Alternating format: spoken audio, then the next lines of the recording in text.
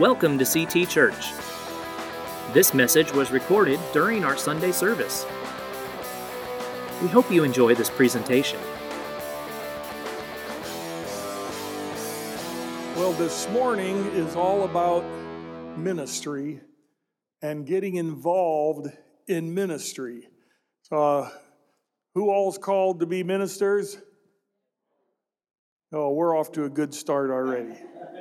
This is going to be good. We're taking going to be a 2-week break from our series that we've been in on walking through the Word. But we're going to get back into that. But today is our annual Ministry Emphasis Sunday. The church exists today, not just Calvary Temple, the church of Jesus Christ. It exists because people are involved in ministry. If people were to cease their ministry involvement, the church would cease to exist because the church is people, right? The truth is that the church is not this building. You know, if this church ceased to exist, this building wouldn't disappear. You know, it would get sold and maybe become the world's largest Chick-fil-A, or who knows what might happen to this building. It's just a building, right? It's not the church. The people, you guys, all of us, we are the church, amen? This building is just a ministry tool that helps church happen. All over the world, there's churches that happen every week, just like we do, but they don't have a building like this. They might be in a tent. They might be under a tree. I've visited churches in Africa, and their church, that's where the gathering was. It was like under a big tree, so that if it started to rain, they didn't get quite as wet. How many of you are thankful for this incredible building we have? That's a real blessing from God, right? But it's not the church. So we are the church, and because the church is really just the people, we all have to take ownership in the church, or the church ceases to exist. Now, when defining the church, a common verse that ministers oftentimes reference, I've heard it 100 times or more in my life. Matthew 16:18. When Jesus has gathered his disciples together and he's explaining to them that the church is about to be born. And he said these words. He says, "And I say unto thee, thou art Peter, and upon this rock I will build my church, and the gates of hell shall not prevail against it." Let me see your hand if you've ever heard that verse quoted. See, gobs of you. That is a very, very interesting verse right there. And we're going to break that down this morning because it's a verse that I myself have a lot clearer understanding of now than before I was blessed by being able to take a trip to the Holy Land. We need to put together a CT church trip to the Holy Land, because I'm telling you, once you see all of these things that you've been reading about throughout your life, it just becomes so real and alive. And this verse notwithstanding, that's for sure.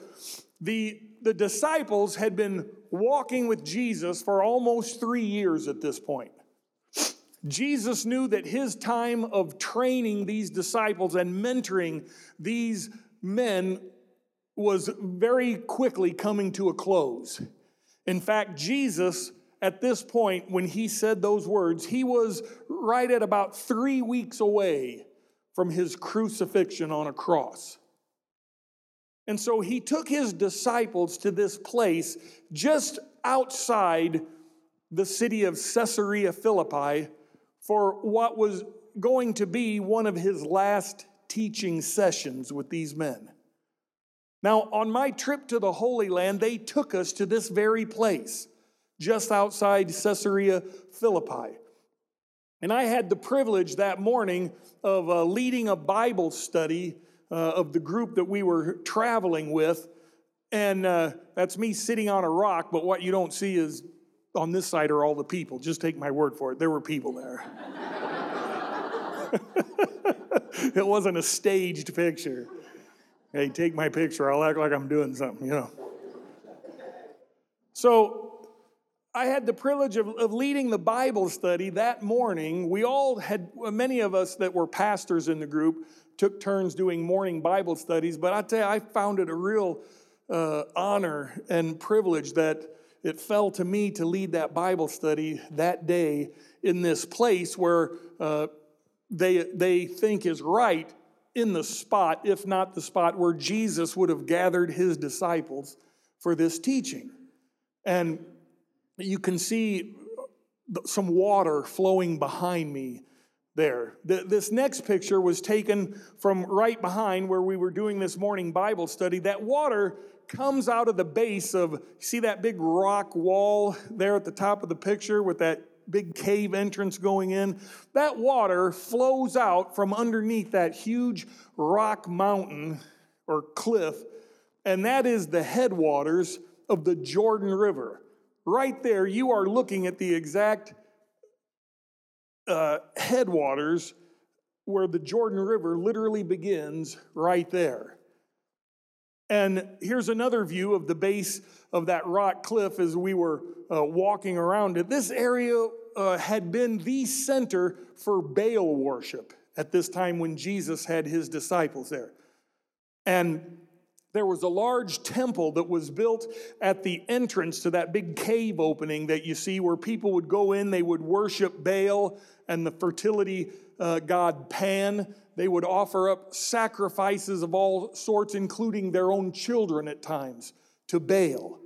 And so here's a slide of what it might have looked like during the time of Jesus. That big temple was kind of backed right up to that big hole, that cave in the side of that mountain. And off to the right, if you can look closely, maybe you can see these 3 arched cutouts in the face of that stone mountain where there were statues of Baal and Pan. I've got a close-up of those arched cutouts. There, that's a reason. Those things are still there. After 2,000 years, those cutouts are still there where these statues of Pan and Baal were in those little cutouts there in that rock cliff. And so this city of Caesarea Philippi was a city of unbelievable evil and Satan worship, which they at the time referred to as Baal worship. And down through the years, I'm sure that many people who have studied the Bible maybe have wondered, why did he bring his disciples this close to his leaving the earth? Why did he bring them to this place of final teaching, to this horrible place of evil and hedonism? And it was considered the center of Satan worship. Why would he take them there? Jesus took this opportunity to give his disciples sort of a final exam, you might call it. And he gathered them all around. We know it was somewhere near the vicinity of where we had that Bible study that morning. And they're all sitting there, and he asked this question. He said, this is after being with them for 3 years. He said, "Who do people say that I am?" And this was their response. And they said, "Some one of the prophets. Others say Elijah. Others say Jeremiah or one of the prophets." He said to them, "But who do you say that I am?" Simon Peter replied, "You are the Christ, the Son of the living God." And Jesus answered him, "Blessed are you, Simon Bar-Jonah, for flesh and blood has not revealed this to you, but my Father who is in heaven. And I tell you, you are Peter, and on this rock I will build my church, and the gates of hell shall not prevail against it." Now this verse, that is such an interesting verse, and I believe it has been misunderstood for hundreds of years. For centuries now, the Roman Catholic Church has taught that Jesus was saying that Peter was the rock that he was going to build his church on. And I have heard that teaching in the Assemblies of God churches many times when I was younger growing up. Because he said, I tell you, you are Peter, and on this rock I will build my church, and the gates of hell shall not prevail against it. Now, I've heard that teaching. I've heard this teaching. Evangelicals have taught for decades and decades that Peter's confession that Jesus was in fact the Son of the living God, that was the rock. That confession was the rock upon which the church would be built. But this morning, I want to suggest to you that it was neither of these things. Take another look at this picture. What do you see there? Rock. I mean, and when you are there, that is all there is around that entire area. What you're walking on is rock. The sides are rock. It's just rock everywhere. And I would suggest to you this morning that Jesus had brought his disciples to this giant place of rock that housed this temple, where all forms of sexual and perverted forms of evil took place. A place where people by the thousands came to worship these satanic gods. This place that literally represented all that was evil and worldly and hedonistic. He brought them there to tell them that he was going to build his church right smack dab on top of this hunk of rock, right in the midst of all this evil in the world. See, listen to it once again. He said, and I tell you, you are Peter, and on this rock I'm going to build my church, and the gates of hell shall not prevail against it. So, I am suggesting to you this morning that when Jesus said on this rock, he's referring to in this world, in this evil, sinful world, we're going to build a church right in the middle of this thing. Amen? And the gates of hell are not going to prevail against it. Now here, this is something that's also interesting in many of the teachings I've heard in my life down through the years. This next slide, we go back to this picture of these arched cutouts where these statues of Baal and Pan were placed for people to worship. In biblical days, those recesses cut out of that side of the mountain, they were referred to as the gates of Hades. Those little arch things where they had their gods, they referred to them as the gates of Hades. Hades, another word for hell. Jesus is saying that the gates of Hades are not going to prevail against his church.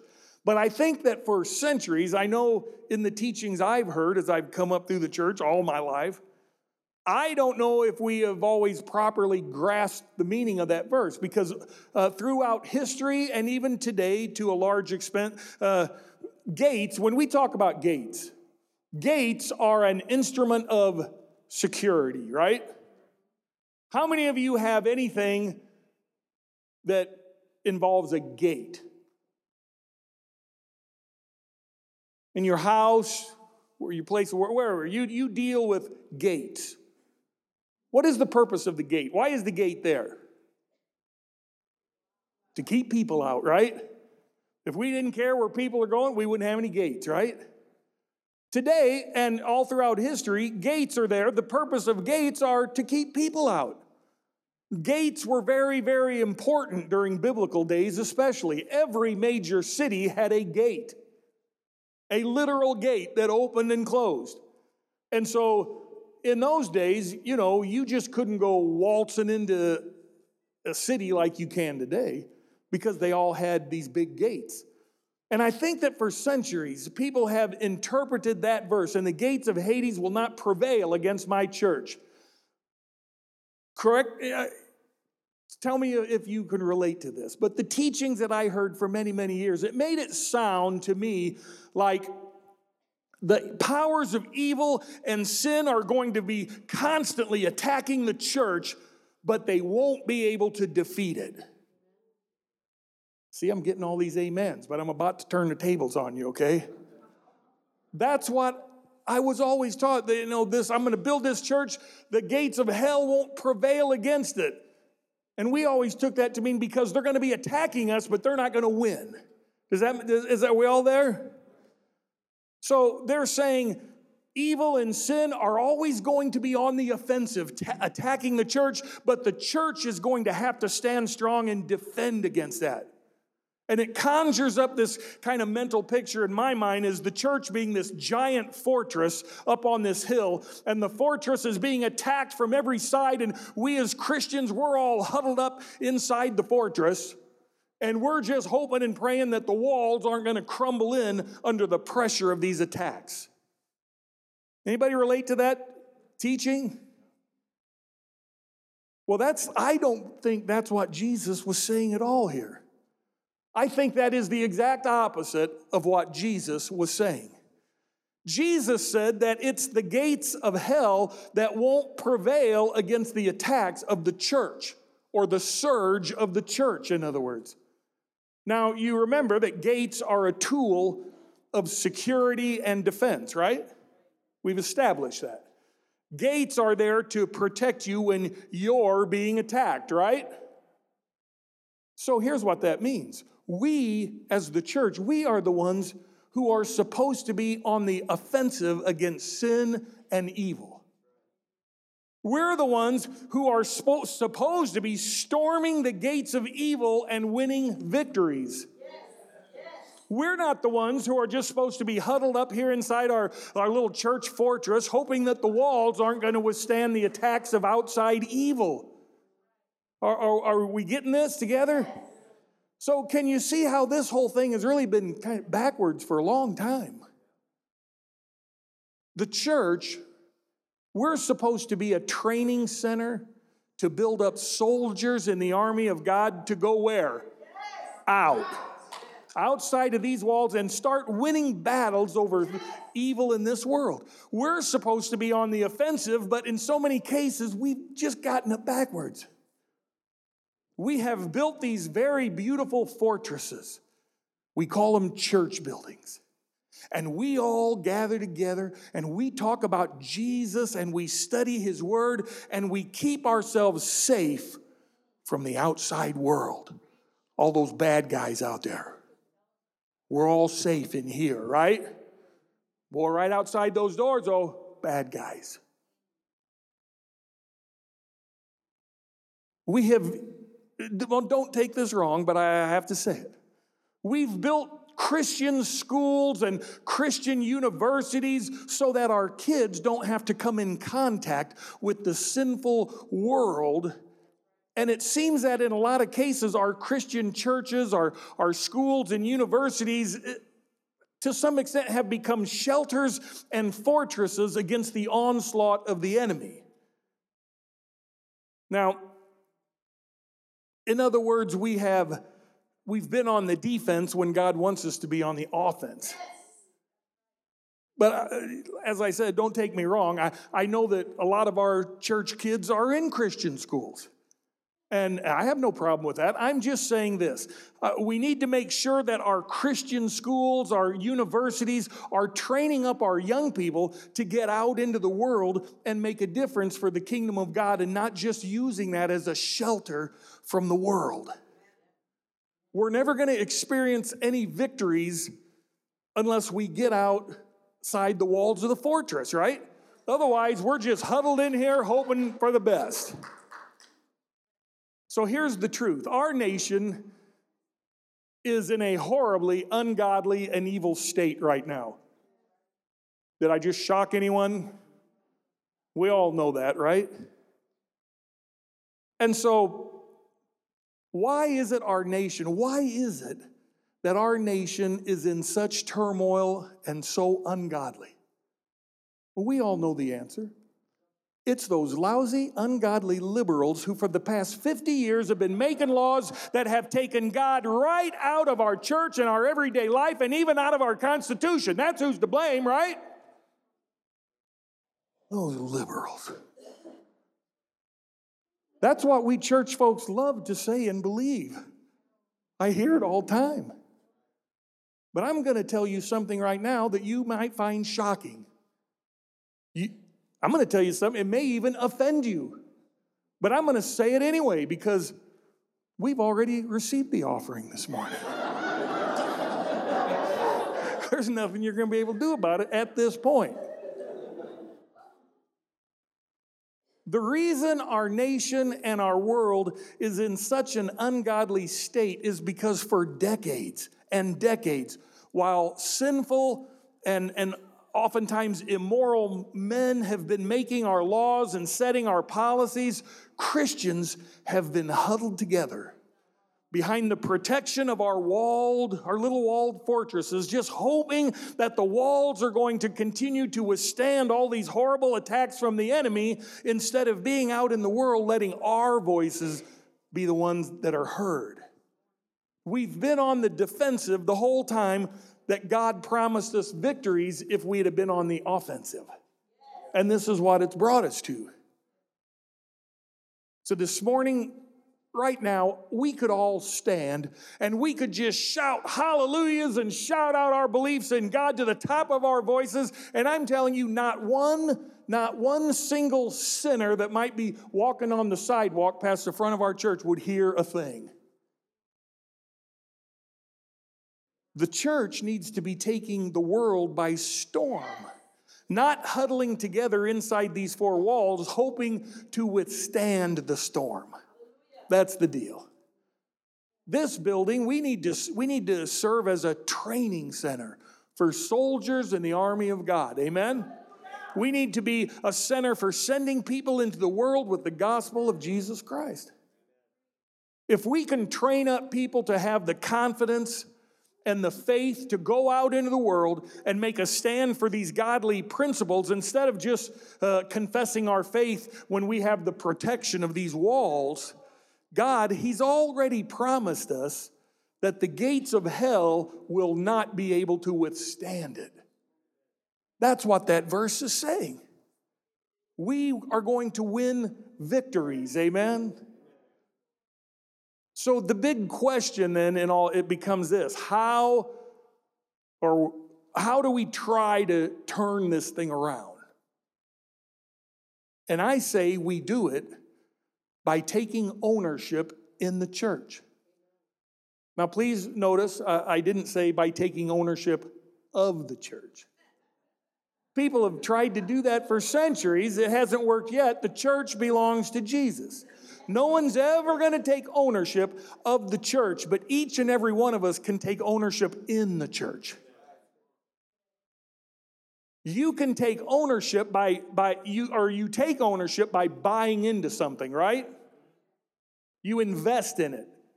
And God has given each of us three very vital commodities in this life. People all over the world invest in commodities. They literally buy into it, right? And that's what we have to do as a church body. God has given us these three very vital commodities, but we have to invest them properly. The three commodities God gives each of us: time, energy, and finances. We all have these three commodities. Some may have more than others in the area of finances, but God, whatever we have, it's there because God gave it to us. We all have the same amount of time. Some people have a little more energy than others, but how many of you don't have the energy you had 20 years ago? But we've all got some, right? It's still a commodity that we have. And I'm saying that if every Christian would invest these three commodities the way God wants us to, we could storm the gates of hell and they cannot prevail against us. His word has already given us that promise. So how do we take ownership in the church, right? How do we do it? We take ownership in the church by getting involved in ministry. That's what buys you ownership in the church. That's how you invest in His kingdom. And those of you that have been here as long as I have, you've heard me say 100 times in the last 17 years that each and every one of us are called to be ministers. But here are some factual statistics that prove why the church hasn't been storming the gates of hell. Here's the truth. The statistics nationwide point out that in the average church across America, regardless of denomination, regardless of size, whether it's a church of 300 or a church of 3,000, on average, we're talking averages, on average, 25% of the people in that church do 75% of the ministry. That's it. On average, 1/4 of the people are doing 3/4 of the ministry. And people would wonder why the church isn't storming the gates of hell. We have a reduced workforce here. But it shouldn't be reduced, right? So in other words, 70% are there for the show, 25% are there for the go. I don't know whose quote that was, but I'm using it because I thought, that's pretty good. 75% there for the show, 25% there for the go. Now, as a pastor, I'm incredibly grateful to know that CT Church, we're well above that average. But we're not at 100%. We're still quite a ways off of 100%, but we're well over 25%. And believe me, Janet and I, our entire staff, we are very grateful for that. But what could we be doing if we had 100% of the people investing in ministry, being used of the Lord to make a difference in the world? Wow, it's mind-boggling to think about, right? And so a little self-evaluation, and I've used this illustration before, but I'll use it again, and you'll probably hear it again sometime else down the road because I love this illustration. It makes us stop and really think about how are we invested into our church. This little question or illustration is titled, "What kind of church would my church be if every member were just like me?" Could there be a nursery or a children's program? If everyone were like me, would there even be a need for discipleship classes? Do you ever go to a discipleship class? If the answer is no, then we could say the answer to that question is nope, there wouldn't be any need. If everyone were like me, would there even be a need to receive offerings? If everyone were like me, could we afford to send missionaries out around the world? If everyone were like me, would our church be a praying church and a church that reads His Word? If everyone were like me, would people that visit the church ever come back a second time? If everyone were like me, would people actually listen to the sermon or just mostly look at their phones? I saw a few heads come up. Busted. If everyone were like me, would anyone actually ever say amen, or would it be a real quiet church? If everyone were like me, would we cancel services for a little bad weather or a sporting event? If everyone was like me, would we all be encouraged to sit down during worship and maybe cut it back to just a couple of songs? If everyone were like me, would our church be an encouraging place or a place of gossip and murmuring? Boy, I wonder, what kind of a church would my church be if every member were just like me? That's ponderous, isn't it? I like that word, ponderous. I feel smarter when I say that word. Now here's another truth this morning. Every ministry in the church will help prepare and train someone to go out into the world. Every ministry will. It doesn't make any difference whether it's mowing the grass or preaching from this pulpit. Whatever ministry you're involved in, it results in raising up people to be soldiers and witnesses that God calls them to be. It absolutely does. Your ministry might be teaching a class, maybe holding a baby in the nursery, being a greeter or an usher, working with the safety team or the courtesy team that's hauling people and kids and our seniors back and forth between buildings. Man, that's important. Maybe your ministry could be working in the youth group or in children's ministry. We're going to hear a lot more about children's ministry next Sunday. It might be praying with people in these altars or on a prayer chain. Your ministry could be picking up a person who needs a way to get to church. Your ministry could involve fixing toilets around here. And if you don't think that's important, I'm telling you right now, if we strung several weeks together where none of these toilets worked, we'd lose a lot more people than if I strung together a whole bunch of clinker sermons.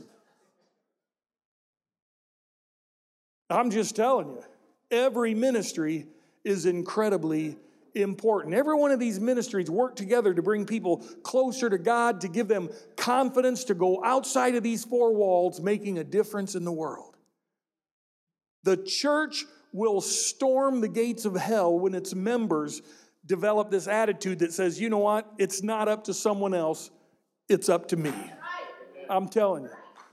We have to stop, we have to get rid of that attitude. Well, I see a problem, and you know what, somebody needs to do something about that. I see a shortcoming in the church. I can't believe nobody is doing anything about it, because I notice it as plain as the nose on your face, and yet I don't see anybody do anything about it.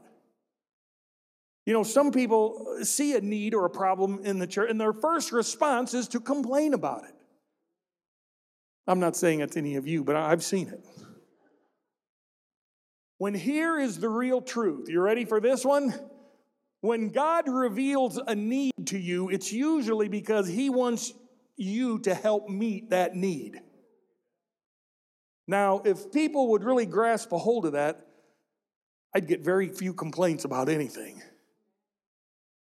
Pastor, you know, here's what we really need in church. Is that right? You see that need? Fantastic. God must be speaking to you.